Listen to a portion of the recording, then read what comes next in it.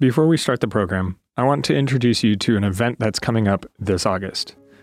The Loma Linda Institute of Worship is offering a worship leadership certificate to help leaders and pastors take their congregation's worship experience to the next level. This August 9 through 12 event will include presenters Randy Roberts, Adriana Pereira, Nicholas Zork, Wayne Buckner, Richard Hickam, and more, and provide the opportunity to perform on stage with Steve Green and the Heritage Singers.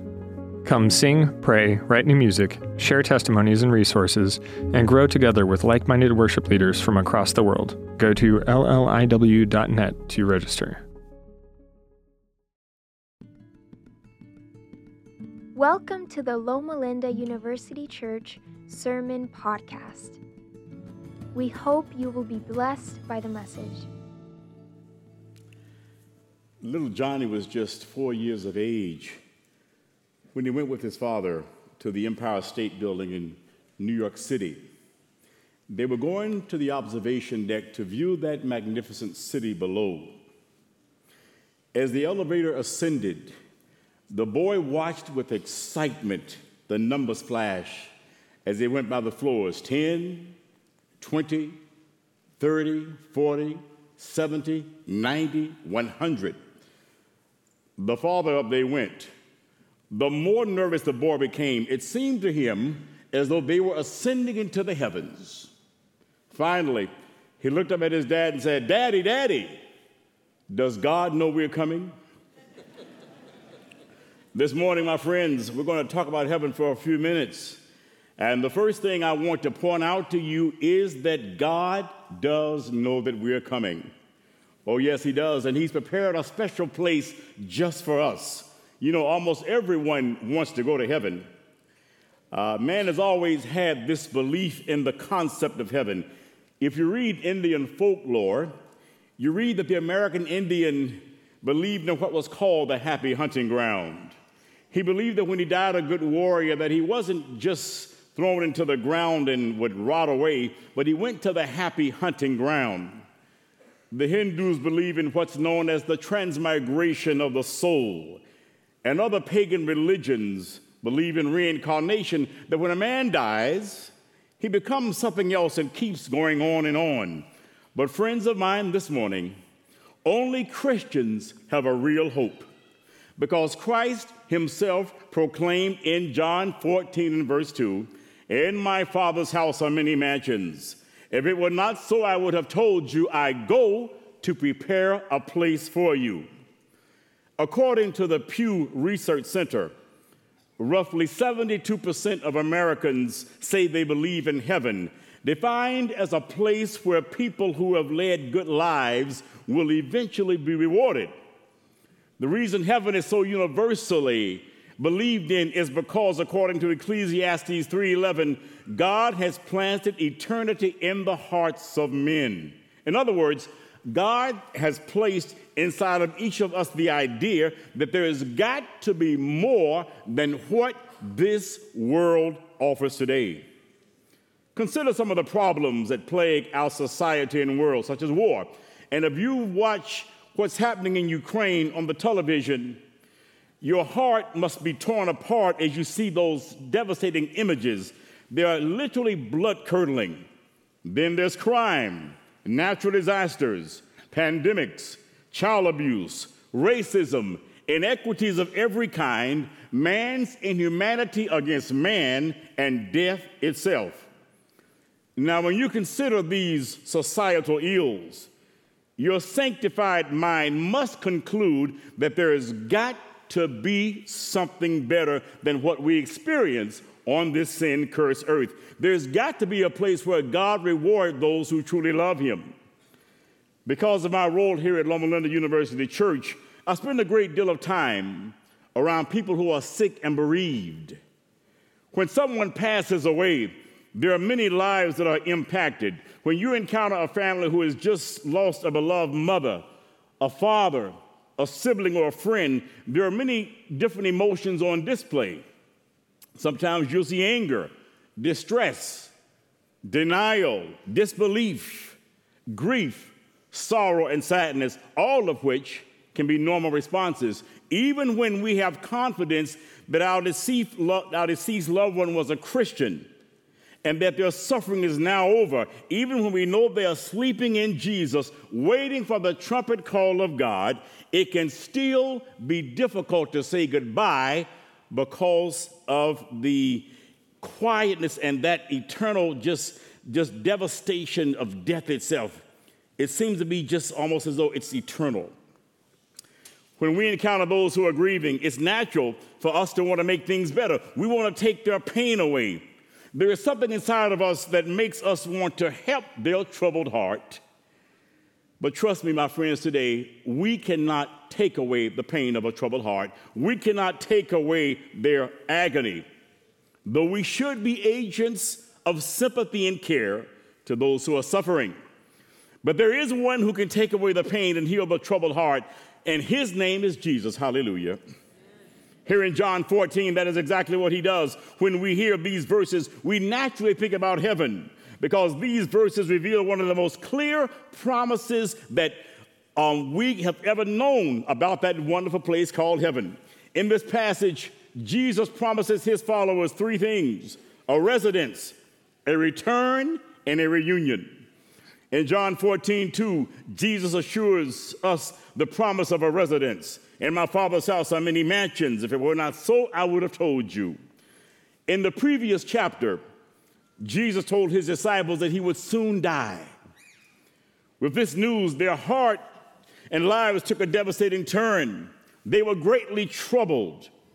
Jesus knew how devastated they were, and he was concerned about their troubled heart, just as he's concerned about our troubled hearts today, especially those of you who have lost a beloved loved one.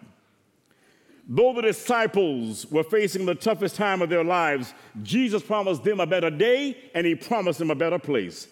As followers of Jesus Christ today, my friends, we're given that same privilege today.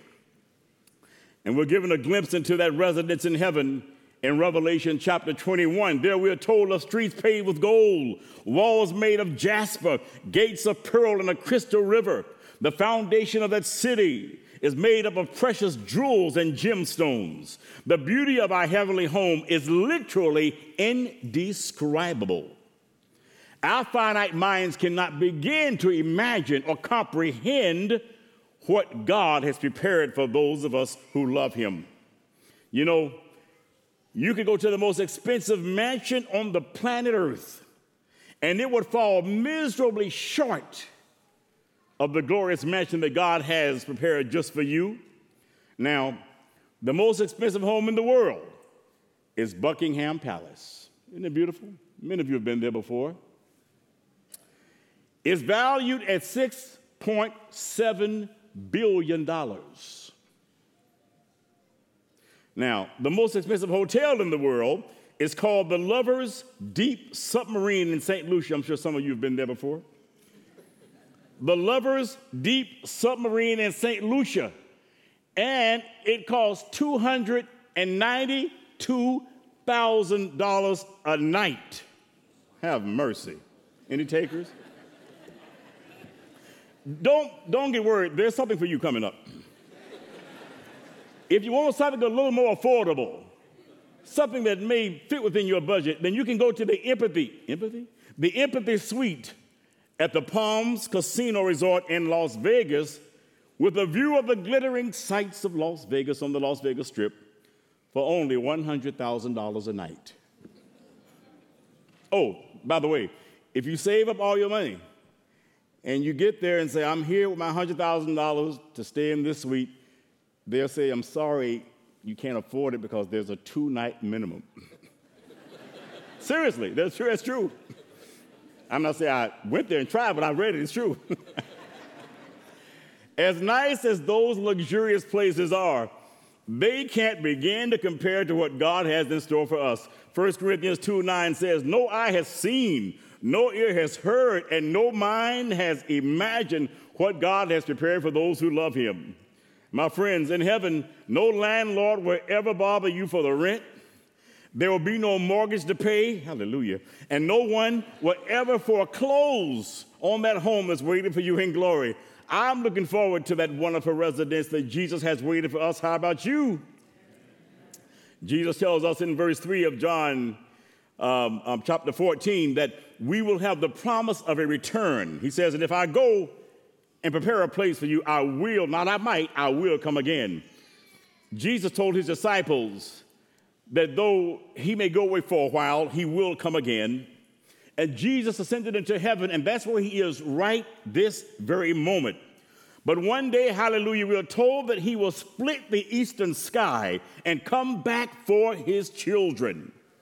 One of the most prominent promises in all the Bible is in 1 Thessalonians 4:16, and we read it many times at memorial services, which says, for the Lord himself shall descend from heaven with a shout, with the voice of the archangel, and with the trump of God. And the dead in Christ will rise what? First. Then we who are alive and remain will be caught up together with them in the clouds to meet the Lord in the air, and so will we ever be with the Lord. Therefore, comfort one another with these words. So as Christians, we are looking for that blessed hope and the glorious appearing of our Lord and Savior, Jesus Christ. You know, one of the things I'm looking for in heaven that we don't quite have right yet here on earth is unity. We live in a world where we're divided by race, we're divided by social class, by political affiliation, and socioeconomic backgrounds. In recent times, we've seen these divisions lead to social upheaval, national protests, and bitter racial tensions. In our best efforts to rid society of the spiritual cancer called racism, we fall short. Even as a church, not necessarily this church, but the Christian church. Racism is a great masterpiece of Satan's design to keep us divided. But listen to what John said. I love it. John said, I saw the redeemed of the Lord standing on a sea of glass before the throne of God. In this spectacular sight, John saw people of all races clothed in white robes, holding palm branches in their hands. They had endured by faith every test and trial. Now they stand united as one harmonious family under the blood-stained banner of Jesus Christ. Oh, I'm looking forward to that day. How about you? I'm also glad that there will be no homelessness in heaven. Many cities throughout the country and the world are faced with the dilemma of homelessness. But there will be no homelessness in heaven. Jesus promised, in my Father's house are many mansions. And then Isaiah 65:21 says, they will build houses and dwell in them. They will plant vineyards and eat the fruit. Friends of mine, I proclaim to you today that Jesus is coming back. I know it's been a long time. I know you've waited. I waited a long time. My goodness. My grandmother, when she was a little girl, she said, he's coming back. My grandmother died 15 years ago at 97 years of age.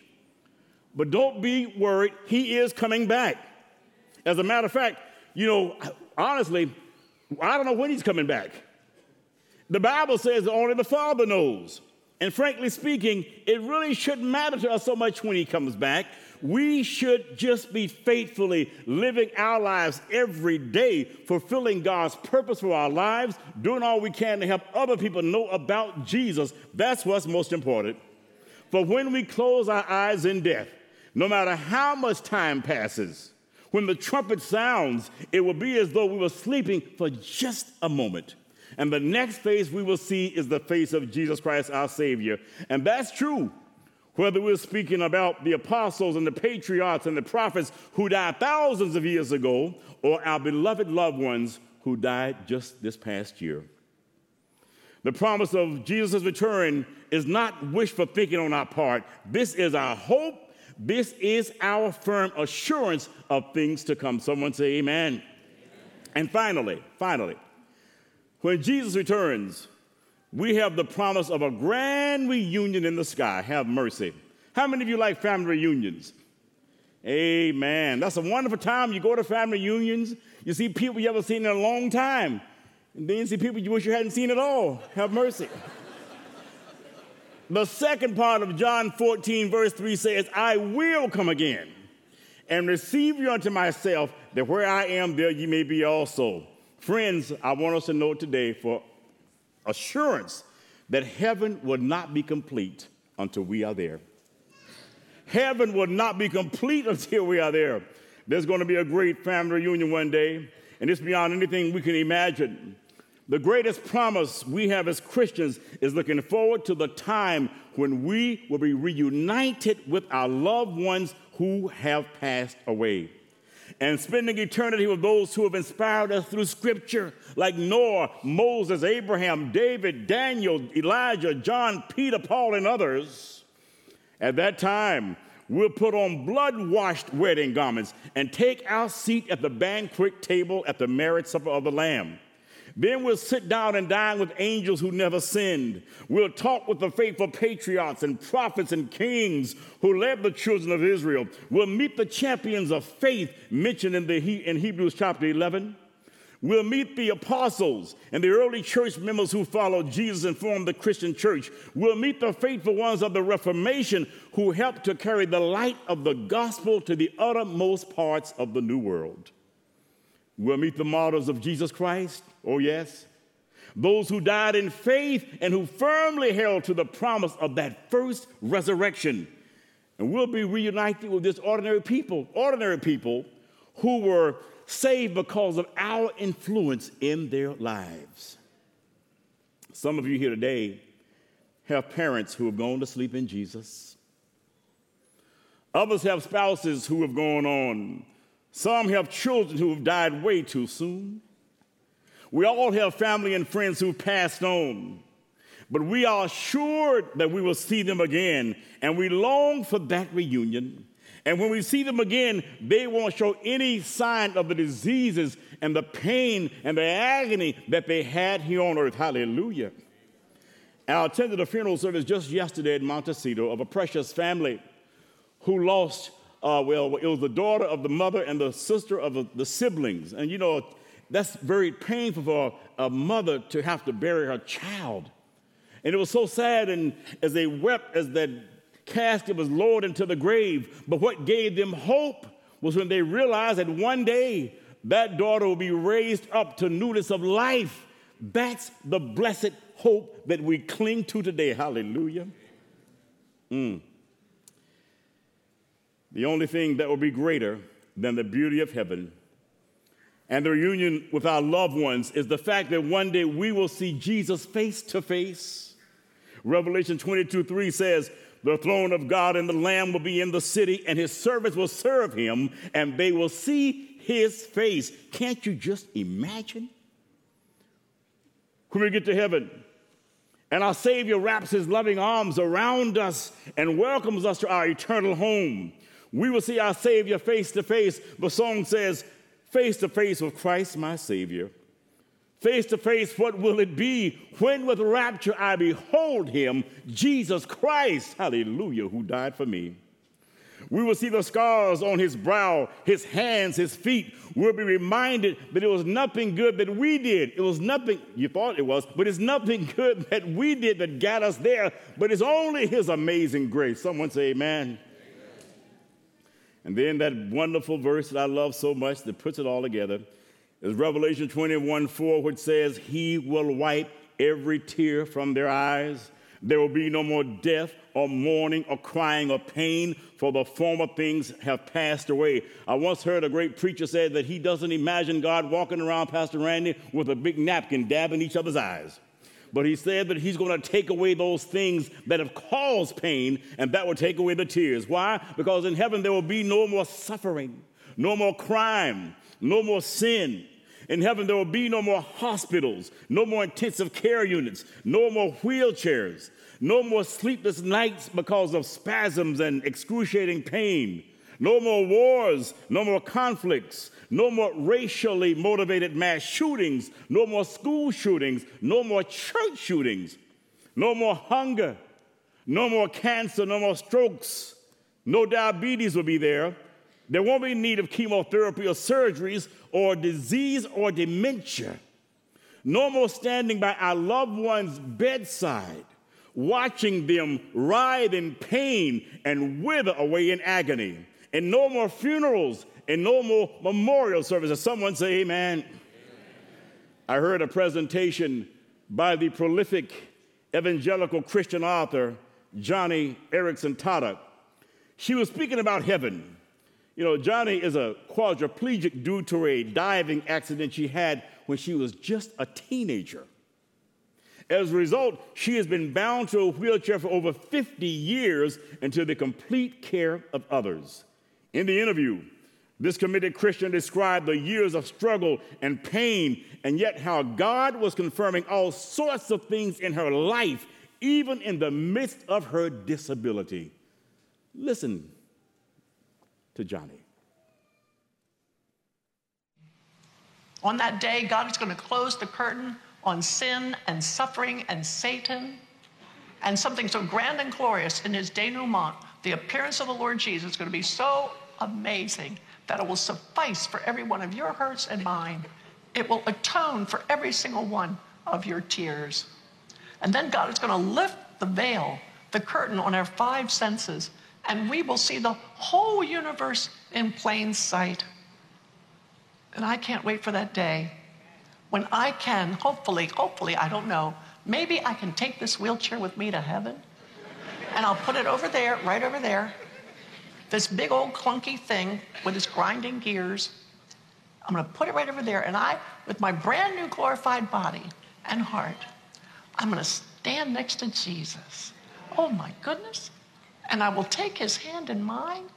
I can't feel in this hand. I haven't felt anyone touch this hand in 50 years, but I will feel his hand in mine. I will feel those nail scars where he bled for me, and I will say, Jesus, you were right when you said that in this world we would have trouble, because that thing was a lot of trouble. But Jesus, the weaker I was in that thing, the harder I leaned on you. And the harder I leaned on you, the stronger I discovered you to be. Jesus, thank you. And you know what? I know he will know I mean it, because I know he will recognize me as the one who came to him every single morning, hemorrhaging human strength and needing his divine strength to smile, not in spite of the disability, but because of the disability, because it's my sheepdog that drives me to him. So I used to say, and now, Jesus, if you want to, you can send that thing to hell. Hallelujah, saints. Romans 8:18 says, I consider that our present sufferings are not worth comparing with the glory that will be revealed in us. So the question I leave you with today is, what has been your worst experience? What struggles have you had to deal with? For those of you who have lost a loving mother, a father, a sister, a brother, a friend, I want you to know right now that Jesus knows your pain, and he offers comfort today for your broken hearts. All that you suffered here will be consumed in his perfect love once we get there. All you've lost here will be perfectly gained once we get there. In just a few moments, you're going to see the faces of precious loved ones who are now sleeping in Jesus.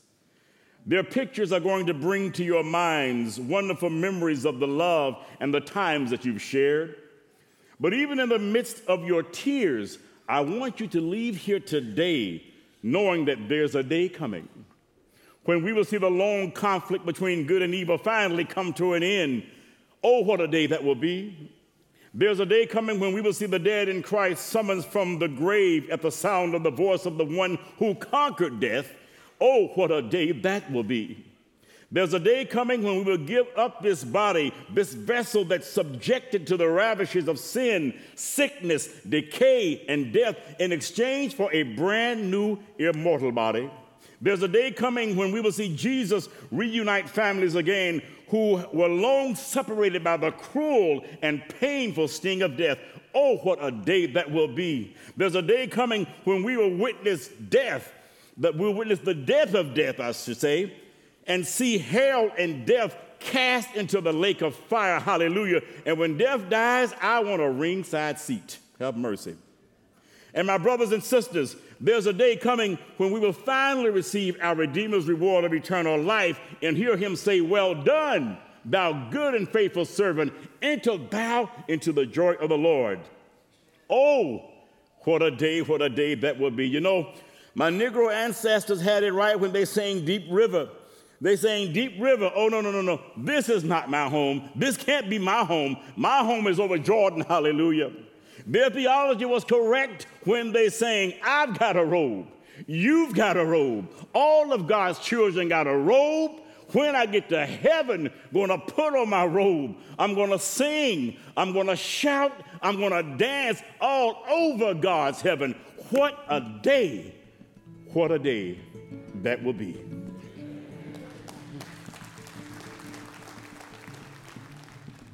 Find more podcasts, videos, church events, and how you can support the Loma Linda University Church at lluc.org.